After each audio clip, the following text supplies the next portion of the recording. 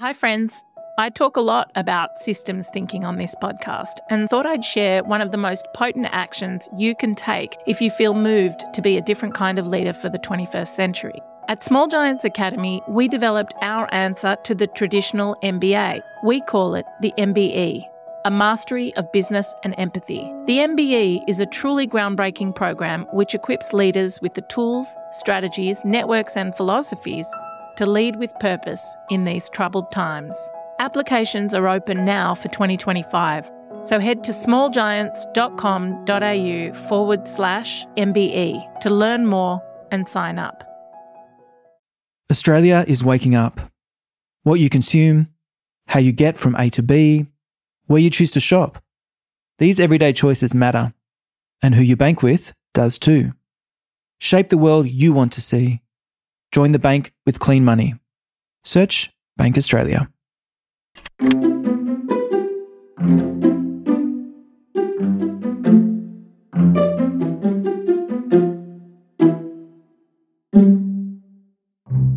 Hey there.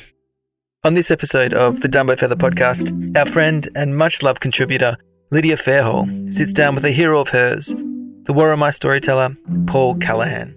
Paul is an author and consultant who specialises in leadership development and well-being.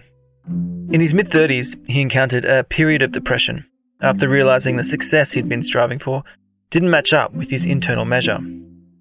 Drawing on a variety of tools, including Indigenous teachings, he was able to navigate his way to a truer, more whole embodiment of himself.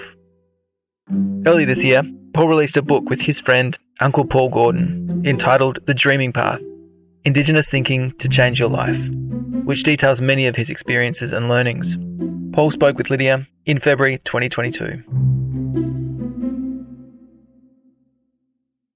I just want to start by acknowledging the country that I'm on, Gubbi Gubbi and Yinnabarra country, the border here, and also where you're calling from as well. I'd also like to acknowledge country right across this beautiful land.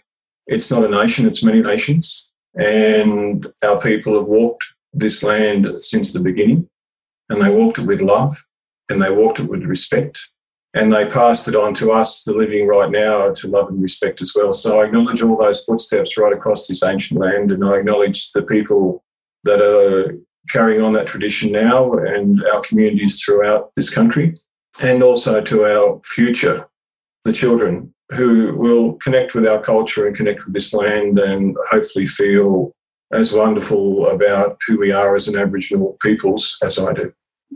Bless. Thank you. That's so beautiful. I thought we might start from the place of learning a little bit more about you. I was reading a quote from Indigenous X this morning from a few years ago, and in it you said, "I was the contemporary Aboriginal prototype. I was living the dream, but I wasn't living my dreaming." Are you able to tell us a bit more about the journey that really led to that statement? I sure can talk about the journey, and my journey is not that dissimilar to any person born in Australia in terms of their journey. And I think the reason I write and the reason I share is I want people to have a think about that journey, because I don't think it's necessarily a good journey or a healthy journey or a journey of contentment or well-being. So my journey, I grew up in Karua, which is a small Aboriginal reserve about an hour north of Newcastle on a beautiful river called the Karua River, and I'm a saltwater man. And I am the eldest of 5, and I found primary school a wonderful place of learning, and I found that I was quite gifted in terms of a love of learning, and that was because of a wonderful teacher I had in second year named Mr. Grogan. We still call him Mr. Grogan, all the blackfellas from the Mish. Even though he's long gone, because we loved him and he was Mr. Grogan, and he used to tell us stories. And he gave me a love of learning, and that was wonderful. So primary school was a very nurturing and safe place for me where I felt good about myself. And then I went to Roman Terrace High School, and it was a totally different environment. I found that I was in competition in classes, and I found that the system wanted me to compete with other students. And I felt pressure to excel academically because I didn't realise when I was in primary school that Aboriginal people were different, but in high school I realised it was different, and I wanted to prove myself that I was capable of being accepted in the mainstream. But also, and this is a comment on systems and how systems need to change, the educational system was, and I believe still is, a place that provides learning, but not the right learning holistically. So if you look at the Aboriginal educational system, it was a very complex system of pedagogy and epistemology that provided us as children with everything we need to live a contented life as an adult, which meant living a life where we felt good about ourselves, but also living a life where we would contribute to the greater good in terms of the community around us and other communities, and also the land. But what I found with the Western system was it was very narrow in terms of the curriculum, but I was very good at it. And I was the first in my family and in the community pretty much to go to year 12.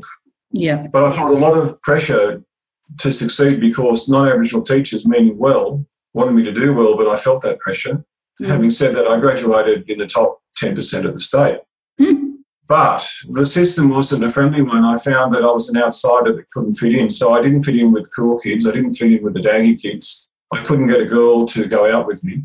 And I felt incredibly isolated, and I started to drink alcohol as a means to escape the mental torment I was feeling.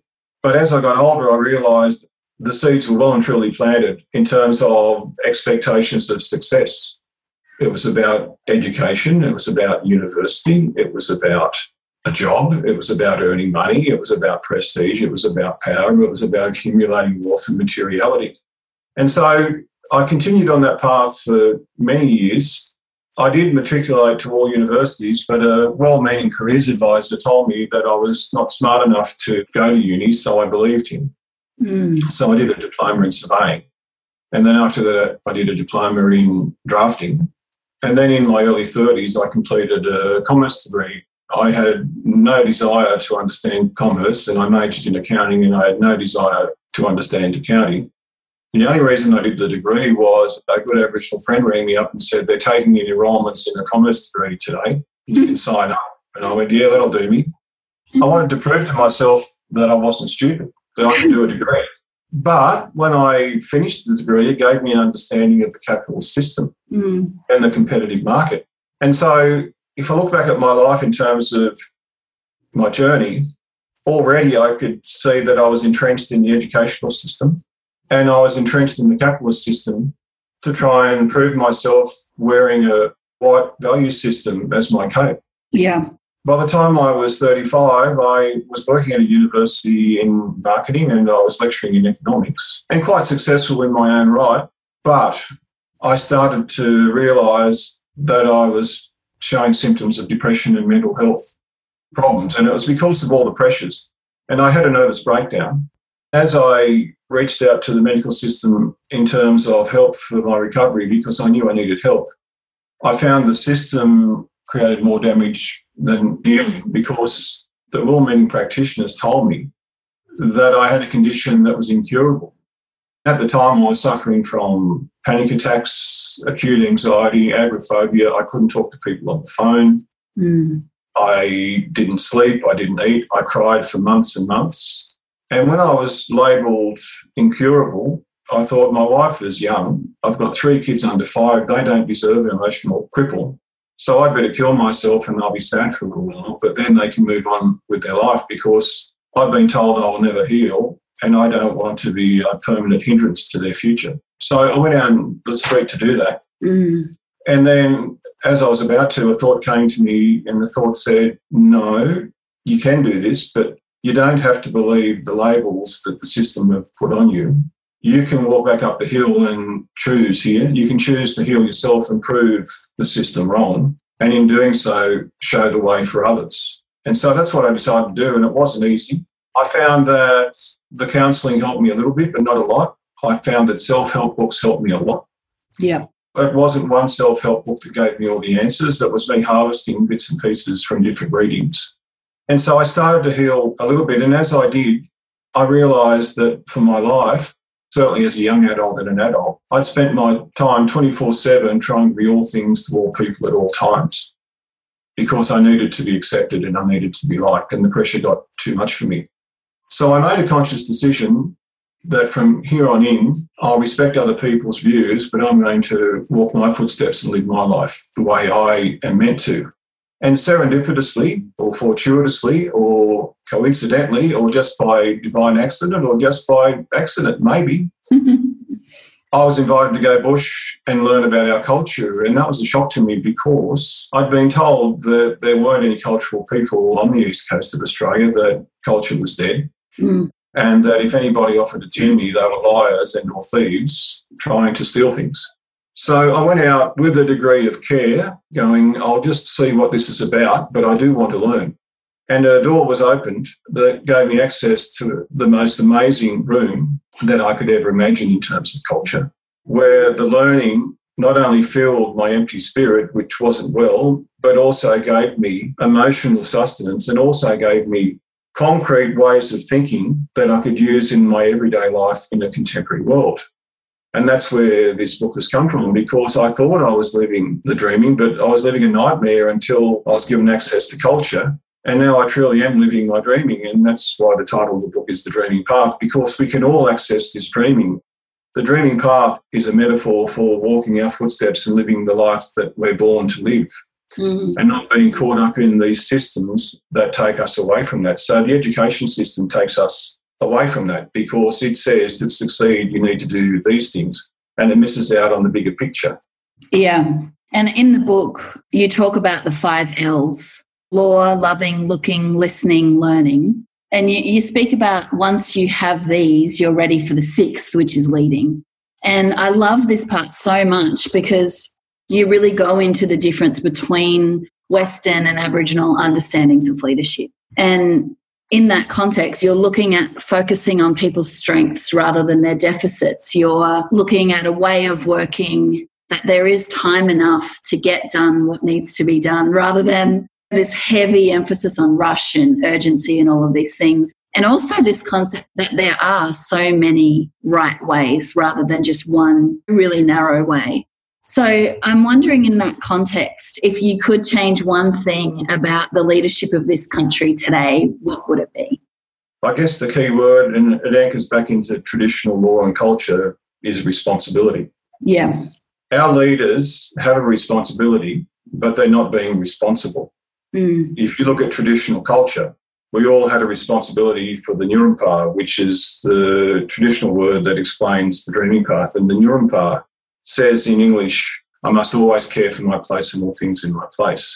That is the cornerstone of why we're born, and then how we do that differs because we all have different skills. But when you think about government, and government is elected to govern, they're meant to be showing the way, which is responsibility. I see nothing in government to lead me to believe that anyone in government is primarily focusing on caring for their place and all things in their place. And it's because of the nature of government is populist, and so I need to get re-elected. And you're starting to see it now going into this election cycle. We're starting to see all the pork barrelling, we're starting to see all the angst, we're starting to see the combative arguments of, yeah, they love China, you don't, we're going to do this, you won't. So we're seeing all this combative stuff that, again, is a battle rather than sharing and unity, and it goes back to responsibility. So if you're responsible, then you sit down and you listen to the people and you do love them and you share. Yeah. You're coming from a place of popularity, you're not doing that. Yeah. And I guess it's almost like a big push to really encourage people to join in on that Western group think that you were talking about earlier. You know, that crossroads that you got to where you realise, hang on a second, there's another story here. I don't have to prescribe to this dominant narrative. And then comes this beautiful intervention of culture, which I guess in a really basic sense, you would also call spirituality. Yeah. That spirit, that consciousness of spirit and walking with love and care and unity. It's so oppositional. And it's almost like as Aboriginal people, we are told to advocate for positions of power and all of these things. Maybe we don't realise when we're doing that we're advocating for our eventual unhappiness, because that world of material success can only take you so far.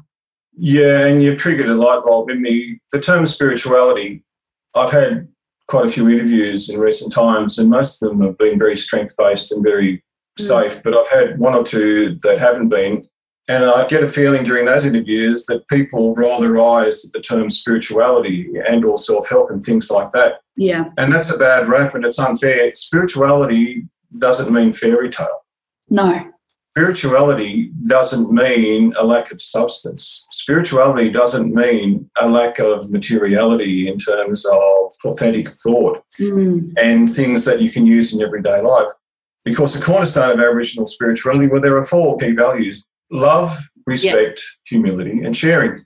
If you put them into your being and live using those 4 things every day and practice them, you'll find that you can still get on and earn money, pay the bills and do all those things, but in a way that puts you on a path of contentment. But a lot of this comes back to responsibility. Being a spiritual person doesn't mean we're airy-fairy, new age is floating off into the oblivion without any kind of sense of responsibility. Responsibility is a cornerstone. Again, the word cornerstone is a platform of Aboriginal spirituality. So I've cast a fairly dim view on our leadership in terms of responsibility. And it's not just government, by the way. It's also our CEOs of our corporations. Yeah. They're driven by PDs and the chair and the board and shareholders and all those things that, again, are very finite and very narrow in terms of worldviews.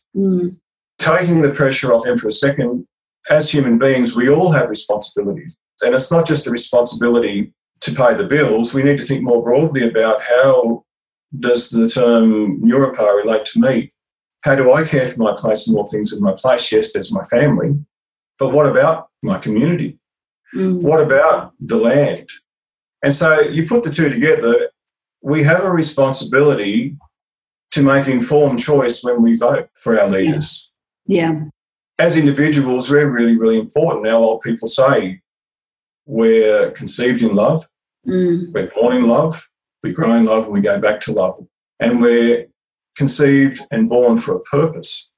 And part of that purpose is our responsibility. So what is our responsibility? To demand better leadership. And so that ties into the broader thought in terms of looking at the competitive system, this never-ending focus on scientific methodology, measurables and evidence-based data, and the cynical eye cast at the arts.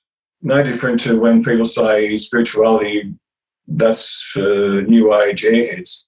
The arts cops a bad rap too, because if you look at Aboriginal culture, we lived lives of contentment for tens of thousands of years.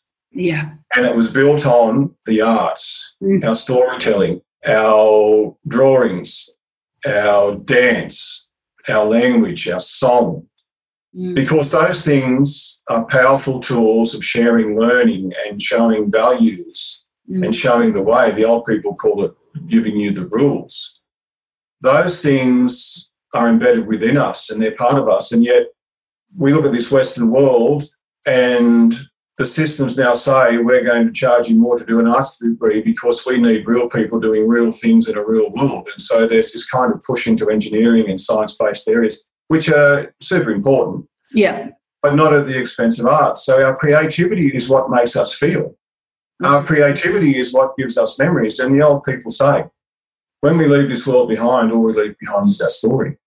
Yeah. So make it the best story possible. So this goes back to our initial conversation about how I thought I was living the dreaming, but I wasn't. I wasn't living my story. I wasn't living a good story. And in times such as now when we've got COVID, it's a wonderful time to take a deep breath and sit back and say, am I living a good story? Yeah. Am I living a story where I'm walking the footsteps that I dreamed of walking when I was younger? Or am I walking the footsteps of other people's expectations? Or am I running the footsteps of just being incredibly busy where I'm just chasing my tail and I don't even know what my story is? I haven't got time for that. I'll worry about that when I'm 70 and it's too late. So we need to think about our story. And if you imagine that you're 90 years old and you look back at your story, some people might say, I accumulated 4 cars and 5 toilets and a house with lots of bedrooms and feel good about it. But a majority of people will look back at their story and say, look at these people that I've touched. Look at these people who are really feeling blessed that I'm part of their story, and I'm feeling blessed that I'm part of theirs and they're part of mine. Yeah. And that's all the stuff that people ignore and say the arts are unimportant. They're central. And when you look at what happened when we came out of lockdown, not only did we miss going to the theatre, and not only did music sustain us when we were in lockdown, but when we came out, we wanted to connect with nature.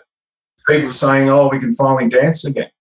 People are saying we can go to live venues and listen to music. And we are connecting with each other. So we need to rethink all these systems that surround us that compel us to pursue money and fame and fortune and ticking boxes of keeping everybody pleased, and think about, well, I want to respect other people, but what is my story? Why am I here? If I really love doing paper mache, why can't I paper mache? And think about some of the things that give us joy. Think about some of those movies, the Minions. How funny are Minions? That wasn't created in a laboratory. That was someone getting out there and funking and going, wow.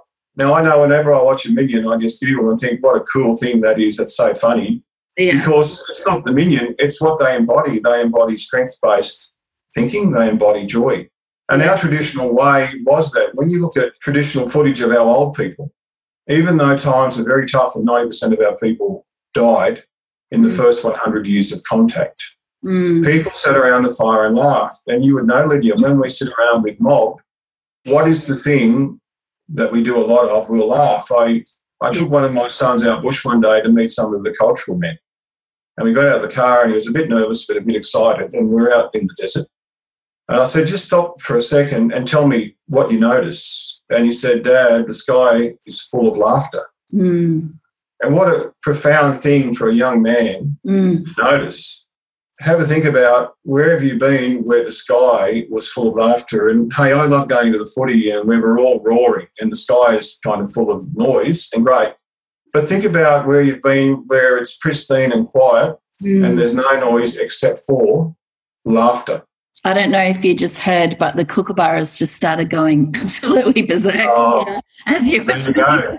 They're listening in. Well, it's funny you would say that. When I had my breakdown in my depression, I started to heal myself, and it was a long process. I had to be patient, but I knew from my reading that I just had to have faith and that eventually I would come out of the darkness. And in fact, I came out of the darkness and my aim was to be the old me, but I surpassed that and became the new me, which was a far better me. But there was one instance, I was sitting outside my parents' house on an old 5-gallon drum, and I heard this really strange noise. And I thought, what's that noise? I looked around and I realised it's me laughing. I hadn't laughed for so long that I'd forgotten the sound. And then a couple of years later, I was back in the workforce and I was in a good place. But this particular day, as what happens in our everyday lives, the burdens of a job and stresses got to me, and I got home and I was feeling a bit down, and I got out of the car with my head down. And a gookindi, that's our Gadang word for the kookaburra, just started belting out the biggest laugh, and I looked up and I said, thank you, Uncle. Thank you for that little touch-up, because he was reminding me that I needed to remember to see the positive. Yeah. And that goes back to a yarn I share about the importance of colour. A lot of people I see walking, I don't even say walking, it's this slow kind of trudge through life. I can feel around them, they're just coated in grey. Yeah.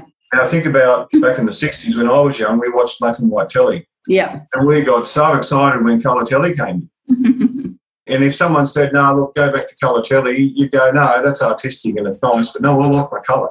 So why would we choose to live a life of black and white and grey?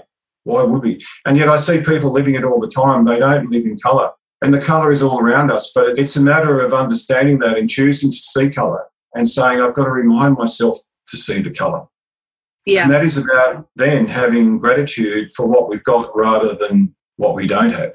It reminds me of this idea that we could be asleep at the wheel. You know, we can be here and going through all of the motions of a life, but we're kind of awake but sleeping.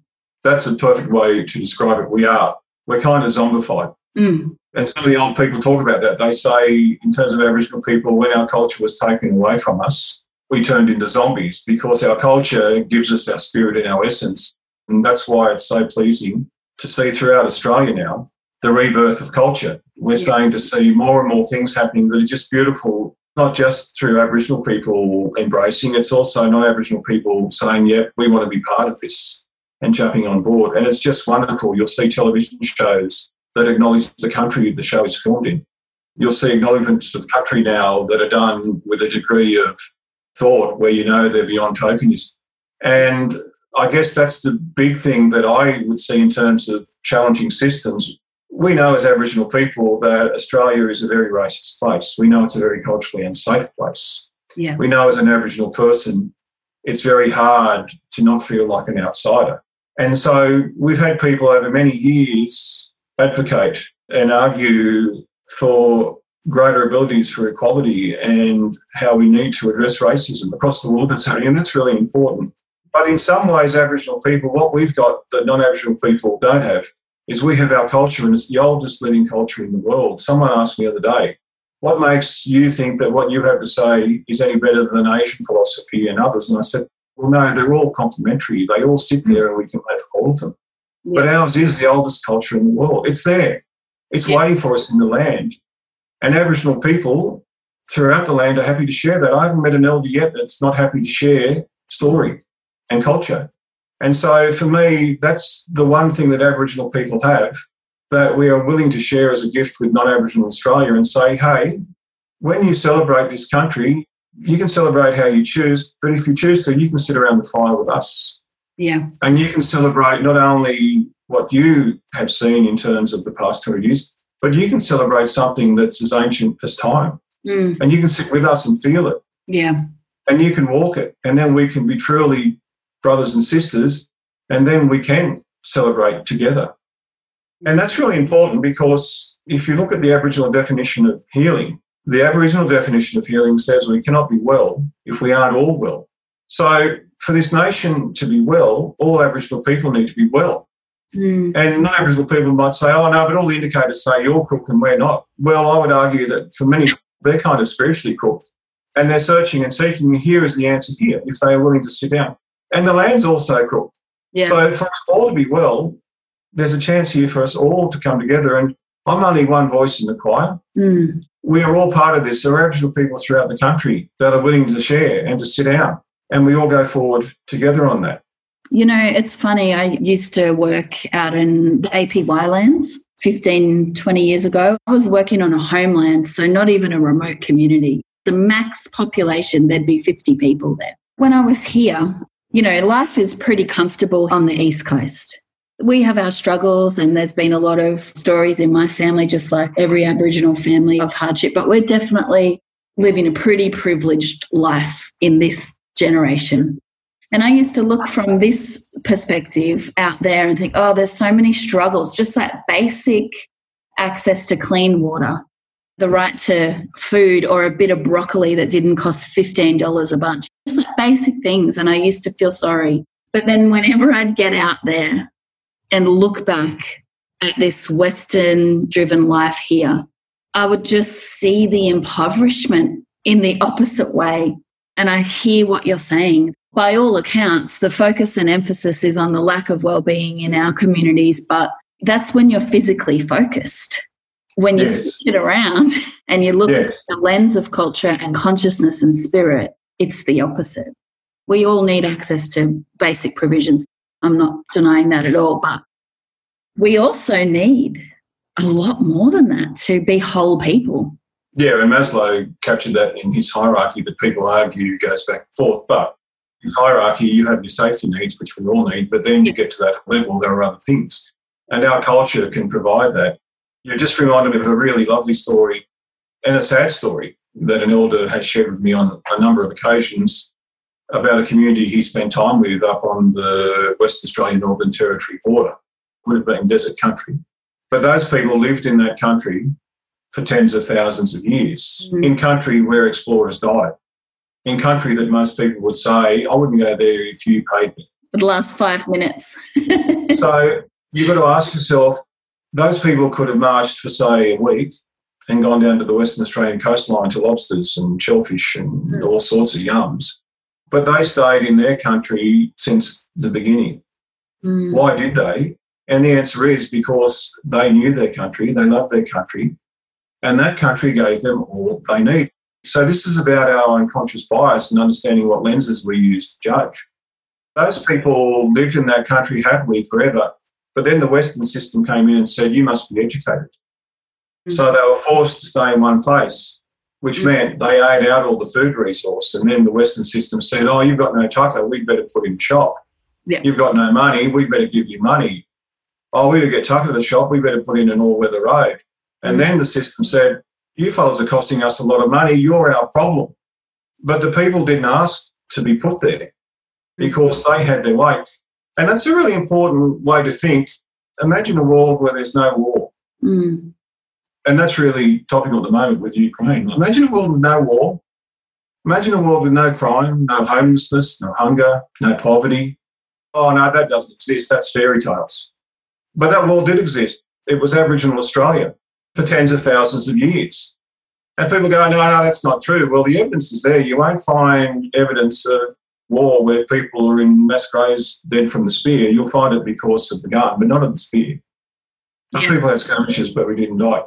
They say, yeah, but you didn't have the ability. Well, you look at Bill Gamage and Bruce Pascoe's work. They show that we had the ability to build all sorts of things. And if you look at Aboriginal language, we had no word for hate anywhere. Yeah. So that world existed because we had everything we needed. But then that was all disrupted. Now, people might say, yeah, but we can't go back and live in New Humpy then. Well, we can't. This is every world.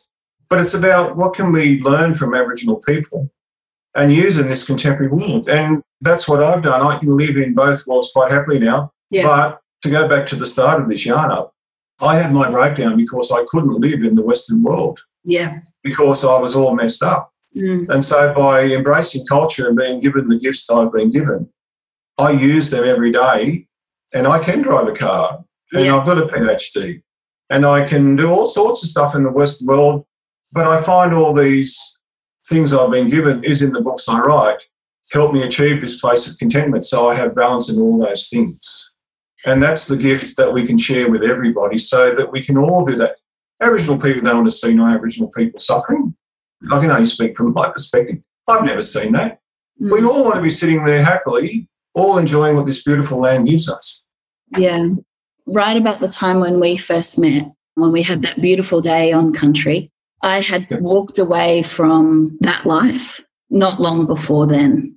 I had reached a peak in my career. There's no other way humbly to say I was doing well, in that world. Something was just calling me forward. There was an inner calling that you can stay on this path and you can reach all of these milestones in terms of success. And probably much like yourself, at times it felt right because I was always doing work in that social justice context. It was never just whatever those finance careers look like. At the same time, it was about running companies and big budgets and lots of staff members and getting a good wage and living in the city. I just remember one day calling my partner, I've told this story a few times, but just ringing him and saying, I just cannot take another single step. And I know every single person around us is going to think that we're crazy, but we need to leave. And we had no real security, but we were taking a leap of faith because that inner feeling was calling me forward. Within a couple of months, I was on country with you and sharing that beautiful experience. And I think, wow, imagine what our lives would be like if we'd just settled for material well-being.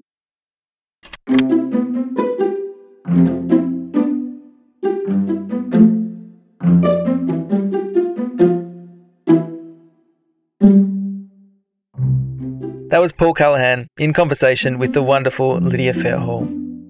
Paul's book is out now at all good bookstores, and it's called The Dreaming Path: Indigenous Thinking to Change Your Life.